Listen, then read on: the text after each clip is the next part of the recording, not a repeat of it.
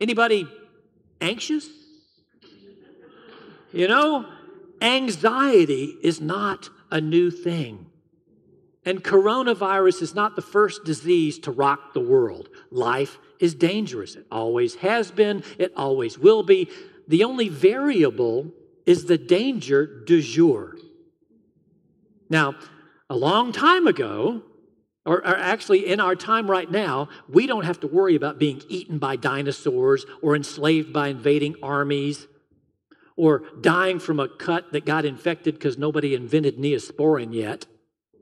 But the people that were faced a long time ago with those kind of threats, they did not have to worry about layoffs and car wrecks and plane crashes and stock market crashes. You see, life is dangerous. It always has been. And people have always had to deal with that kind of stuff that we prayed about in the Great Litany a couple of weeks ago. You remember that? From lightning and tempest, from earthquake, fire and flood, from plague, pestilence and famine, from dying suddenly and unprepared. Good Lord, deliver us. Everyone, everywhere, has always experienced scary stuff. And because of that, God's people through the ages have gotten really good at facing threats and dancing with danger. Now, that's not because we're smarter or braver or better than everyone else. It's because we know a God who is smarter and braver and better than anything else. A God who is with us always, even to the end of the age. A God who offers us reliable resources that if they don't get us out of our troubles, at least will get us through them. God loves us and He's with us. He offers us those things. And in this present circumstance, therefore, it would seem wise to utilize what God's people have used through the ages that they have found to be helpful and hopeful, including something that we just prayed a few minutes ago. Words that have sustained and comforted and encouraged God's people for 3,000 years. That would be Psalm 23. It's going to be up on the screen. It's in your bulletin, certainly in your Bible. It's in your Book of Common Prayer. I hope that it's in your heart and your mind. And if it's not yet today, it will be at the end of today, because these 6 short verses go a long way towards helping us to go in peace as we love and serve the Lord. Now you know how it opens. The Lord is my shepherd. And as you hear those words, lots of different feelings ripple through the room as some of us roll our eyes and go, I've been to a funeral, I've heard this before. But others of us are having a flashback to a funeral of someone that we loved. And we're having to process some feelings about hearing this psalm again. But for all of us, because few of us have much contact with sheep, and because none of us have ever been a shepherd, the image that pops in our mind probably is something from a stained glass window or a classical painting or a Bible storybook for children. None of those images conveys the power and the depth of this metaphor. But the guy who wrote those words didn't write them just to be poetic or maudlin. He wrote them because he understood precisely the power and the depth of those words, because he was a shepherd. We heard about that today in the first lesson. 3,000 years ago, the prophet Samuel goes to Bethlehem. Well, you've heard of that place, right? He goes to Bethlehem to a guy named Jesse's house because God has told Samuel that he's supposed to anoint one of Jesse's sons to be the next king of Israel. Well, Jesse parades 7 of his sons out there, and every time one comes out, the Holy Spirit says to Samuel, nope, that's not the one. Because you humans, you look at people's appearance on the outside, but God considers the content of your character. Well, Samuel says, is that all the sons you got? Jesse scratches his head and thinks, oh, wait a minute. Oh, yeah, there's one more. There's the youngest, the least important, the one that we stick out back to watch the sheep because he's last and the least. Samuel says, go send for him. Well, they bring him in, and the Holy Spirit whispers to Samuel, that's the guy. The Lord is my shepherd. And David, who wrote those, his only exposure to sheep was not watching YouTube videos. He had spent countless hours, day and night, with sheep in every kind of weather, looking and searching for grass and for water, and then leading his sheep there, wandering around searching for the ones that had wandered off, chasing away predators and people who were trying to steal one, singing to them at night when they got scared, and watching over them always to ensure their health and their safety at the expense of his own health and safety. A good shepherd will do that. And we have a good shepherd. The Lord is my shepherd. And no matter what the weather or what falls out of the sky or what disease comes down the pike, God is with us always. He is with us always, watching out over us, ensuring our eternal health and safety at the expense of his own, as you can see by Jesus hanging on the cross. You see, David could write these words because he knew exactly what they meant. The Lord is my shepherd means that God cares about, cares for, and takes care of me and you and you and you and you. And he takes care of us always. The Lord is my shepherd. And David could write those words, and we can hear those words and take courage from those words. In fact, those may be the most encouraging words there are in the Bible. The Lord is my shepherd. And actually, David could have stopped right there, and that psalm would have been complete. But God knows that none of us knows, like David, the full depth of what those words mean. So he prompted David to keep on writing. The Lord is my shepherd. I shall not be in want, which means I will lack nothing. God will provide everything I need. Now, you may have gone to Publix or Walmart this week and discovered that you weren't able to get everything you wanted, but I bet God has provided everything you need, and I would bet that everybody in here and even out there has at least enough toilet paper to scrape by. And even if you had to dig a little deeper in the freezer or in the pantry, I bet none of us missed a meal this week. That's because God promises to give us this day our daily bread. Now, you say, but my daily bread, what I've got today, is not good enough for tomorrow. It's not going to hold me tomorrow. Well, that's okay, because today's bread is not supposed to take care of you tomorrow. God will give you fresh bread tomorrow. And as you went to the stores, you discovered if too many people grab too much of their daily bread today, more than they need, there may be folks that don't get any of their daily bread. And if fear has grabbed you and you go to the store and you're thinking, I better stock up in all of this because I may not have enough, when we do that, we might keep someone else from having enough. And when that fear crawls up out of your gut and tries to grab you around the throat, remind yourself, the Lord is my shepherd. I shall not be in want. And when you get down to that last half roll of toilet paper and that Lysol can is just kind of spritzing out, or your bank balance approaches zero because you've been laid off and you're not sure when your business is going to go back to work, remind yourself, the Lord is my shepherd. I shall not be in want. Verse 2, he makes me lie down in green pastures and leads me beside still waters.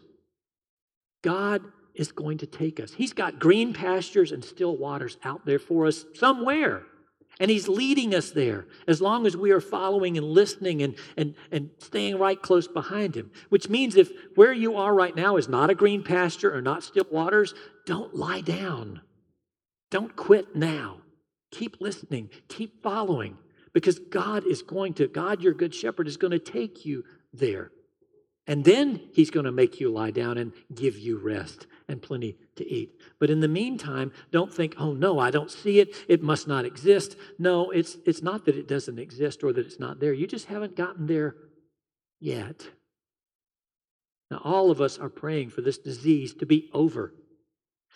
And just because it's not over yet doesn't mean it's not going to be over. It's just not over yet. Verse 3, he revives my soul and guides me along right pathways for his name's sake. God leads and guides us. He takes us where he wants to be. And like a shepherd, he leads us there. Now, Middle Eastern shepherds always lead their sheep. They don't drive them like American cowboys, head them up, move them out. No, they get in front of their sheep and they have a particular whistle or a song or a sound or a word that they do, that each of their sheep knows what their shepherd does and what sound it is that they make, so that when flocks get together in a field or on the road and they mix and mingle, each sheep knows which shepherd to follow. Now that works with children too. When my kids were little, all I had to do was go, and they knew that meant either come here or at least look up and pay attention. And I could go in any public place or in church. Because when your dad's the priest, you have to pay attention to that kind of stuff. And nobody else heard it, but my kids did, because their ears were tuned to that whistle. Let's tune our ears to our shepherd, to his voice, to his whistle, so that when he that we'll look up and we'll listen and follow. Verse 4, though I walk through the valley of the shadow of death, I shall fear no evil. And too many people stop right there. And they think, I got to muscle my way through fear and I'm not going to be afraid, even though I really am. But that's not what that verse says. It's not what that verse means. It's not where that verse stops. Though I walk through the valley of the shadow of death, I shall fear no evil, for you are with me. Your rod and your staff, they comfort me. God is with us. And I'm not afraid, not because I'm the baddest, toughest dude around. I'm not afraid because God is the goodest, toughest God around. And no matter what happens, I know that he's with me and I don't need to fear any evil because his rod and his staff, they comfort me. And he's right there with me. Now, does this mean that I don't have to worry about death or the coronavirus or that I'm not going to die or that I'm not going to get sick? No, of course not. It does not mean that at all. Everybody dies. Remember what we said to you on Ash Wednesday when we smeared that cross on you? Remember, you are dust, and to dust you shall return. Everybody is going to die. We are all going to return to dust. Every one of us is going to walk through the valley of the shadow of death at some point. But when we do, we don't have to be afraid because God is with us. Jesus went to the grave and came back to show us that death is not the end. It's only graduation from one life to another. And there's nothing to be afraid of. Now, this also does not give me permission to hasten my death through suicide or to step out in front of a truck thinking that God's going to save me. That would just be stupid. God wants us to cooperate with him and do what is healthiest and the safest, which is why all of you folks who are watching this online, I respect and I honor your decision to stay home. That you've looked and listened to the evidence and you've discerned and you've prayed that this would be the healthiest, safest thing for you to do in your condition and in these particular situations. And I honor and respect that. But I also know that there's a whole bunch of folks that have looked at the same evidence and they have discerned that what is healthiest and best and safest for them is to be here together, to worship together, to pray together, to encourage each other, to greet each other, to touch in with each other, if not skin to skin, at least face to face. And I honor that decision as well, which is why I'm here and why we're going to have all of our services at the regular times every Sunday, no matter what falls out of the sky or blows in from a hurricane or comes up from any place as a disease. Because I understand that my role as your priest and your shepherd is to be here for you, whether you're here in person or watching us online, whichever works for you, I'm here for you. Good shepherd will do that.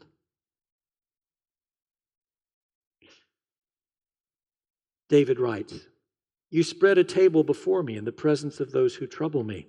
You've anointed my head with oil, and my cup is running over." Perhaps some of you are feeling a little troubled right now. Well, God knows that. The church knows that. I know that. And that's why we are spreading a table before you in the presence of what is troubling you.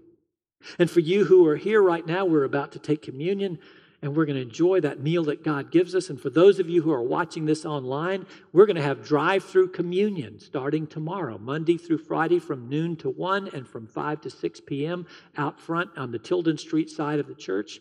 And one of our clergy will be there to serve you communion in a clean, sanitary, sterile fashion. Details are on the website. Go check it out. David ends, "Surely your goodness and mercy shall follow me all the days of my life, and I will dwell in the house of the Lord forever." The Lord is our shepherd, and he cares about us, and he cares for us, and he takes care of us, and he has a place for each of us to dwell in his house, in his household, in his family forever. Anxiety is nothing new. And this corona thing is not the first disease to rock the world. But if this illness is rocking your world, I urge you to pray.